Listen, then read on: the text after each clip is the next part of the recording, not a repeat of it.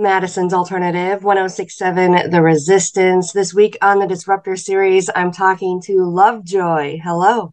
Hey, how's it going?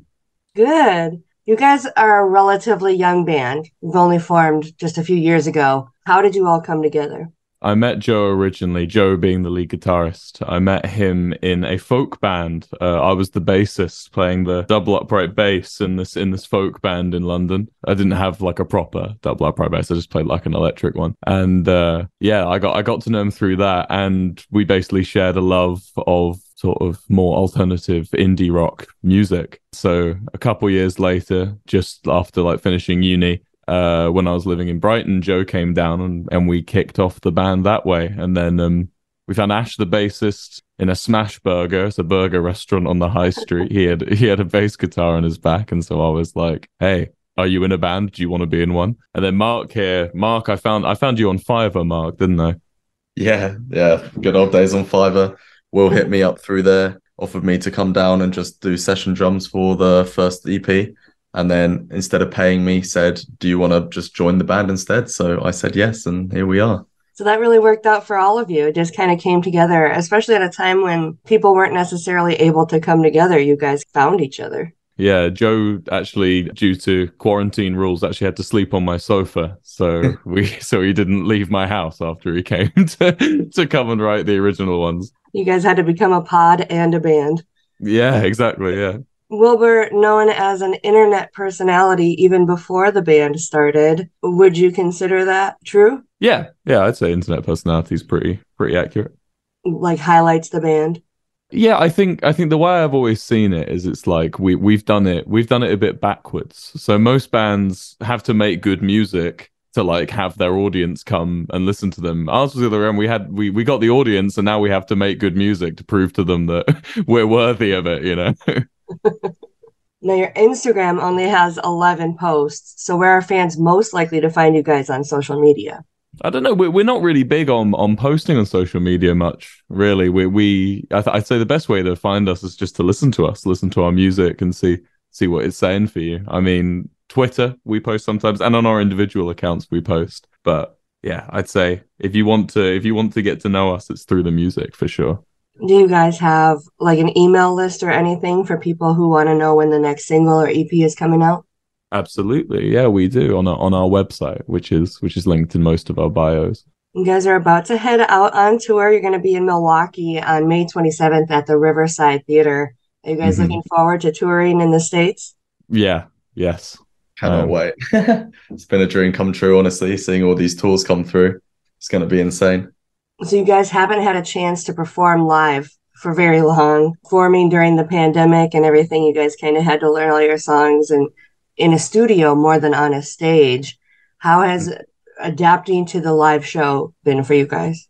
It's been kind of hard, mainly psychologically more than actually in the performance. And I feel like we've always really had a lot of fun performing together, but we always have a bit of a psychological problem with it. I find we're our own worst critics, and Have you created any pre-show rituals yet? no, not yet. Normally it's just lots of pacing Yeah. and yeah, and worrying. That's what we do. We pace and we worry.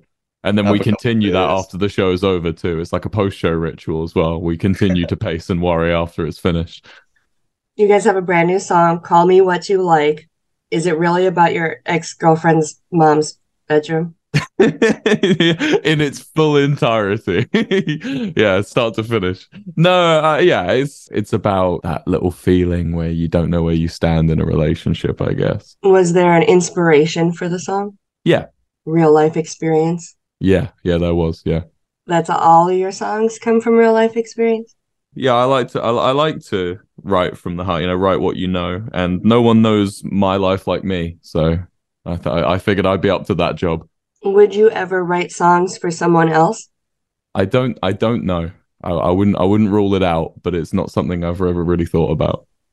You guys have done covers before, so you're not necessarily afraid of doing someone else's work, but would you ever release a song with a co-writer? Oh, that's a bit of a different one, I think. Like for our covers, at least for we've done two privately owned Spiral Galaxy and by Cry. I don't know if I can say his name on radio, but by an artist who I quite like, and Knee Deep at ATP by Los Campesinos. Both of those songs have a lot of meaning to me.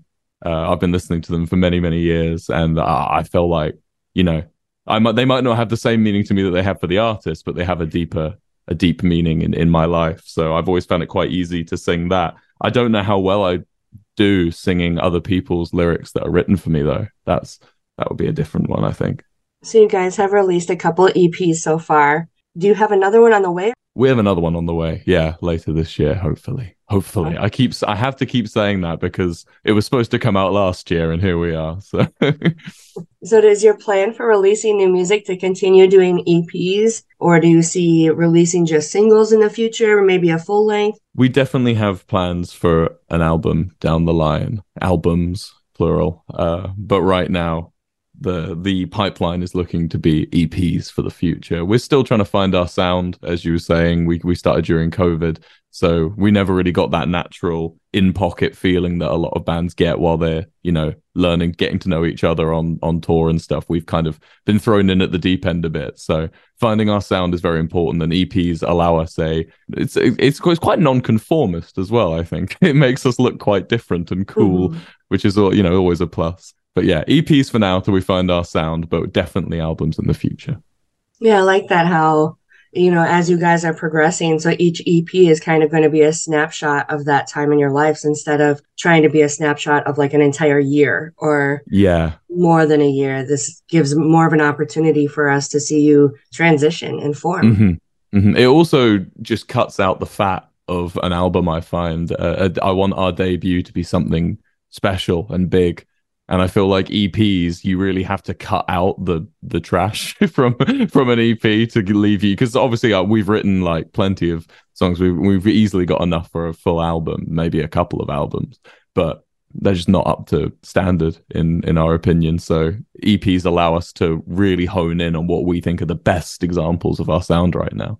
Is that a difficult process for you guys? Like, do you guys ever disagree on what songs should be on there and which ones shouldn't? A couple times, yeah. Yeah, it's like I'm very good at killing my darlings, I think is the phrase, of just like chopping out the songs I don't like. But yeah, it does cause, you know, there's always that feeling of, oh god, I've got to go and tell the rest of the band that we should cut this one now and things, you know.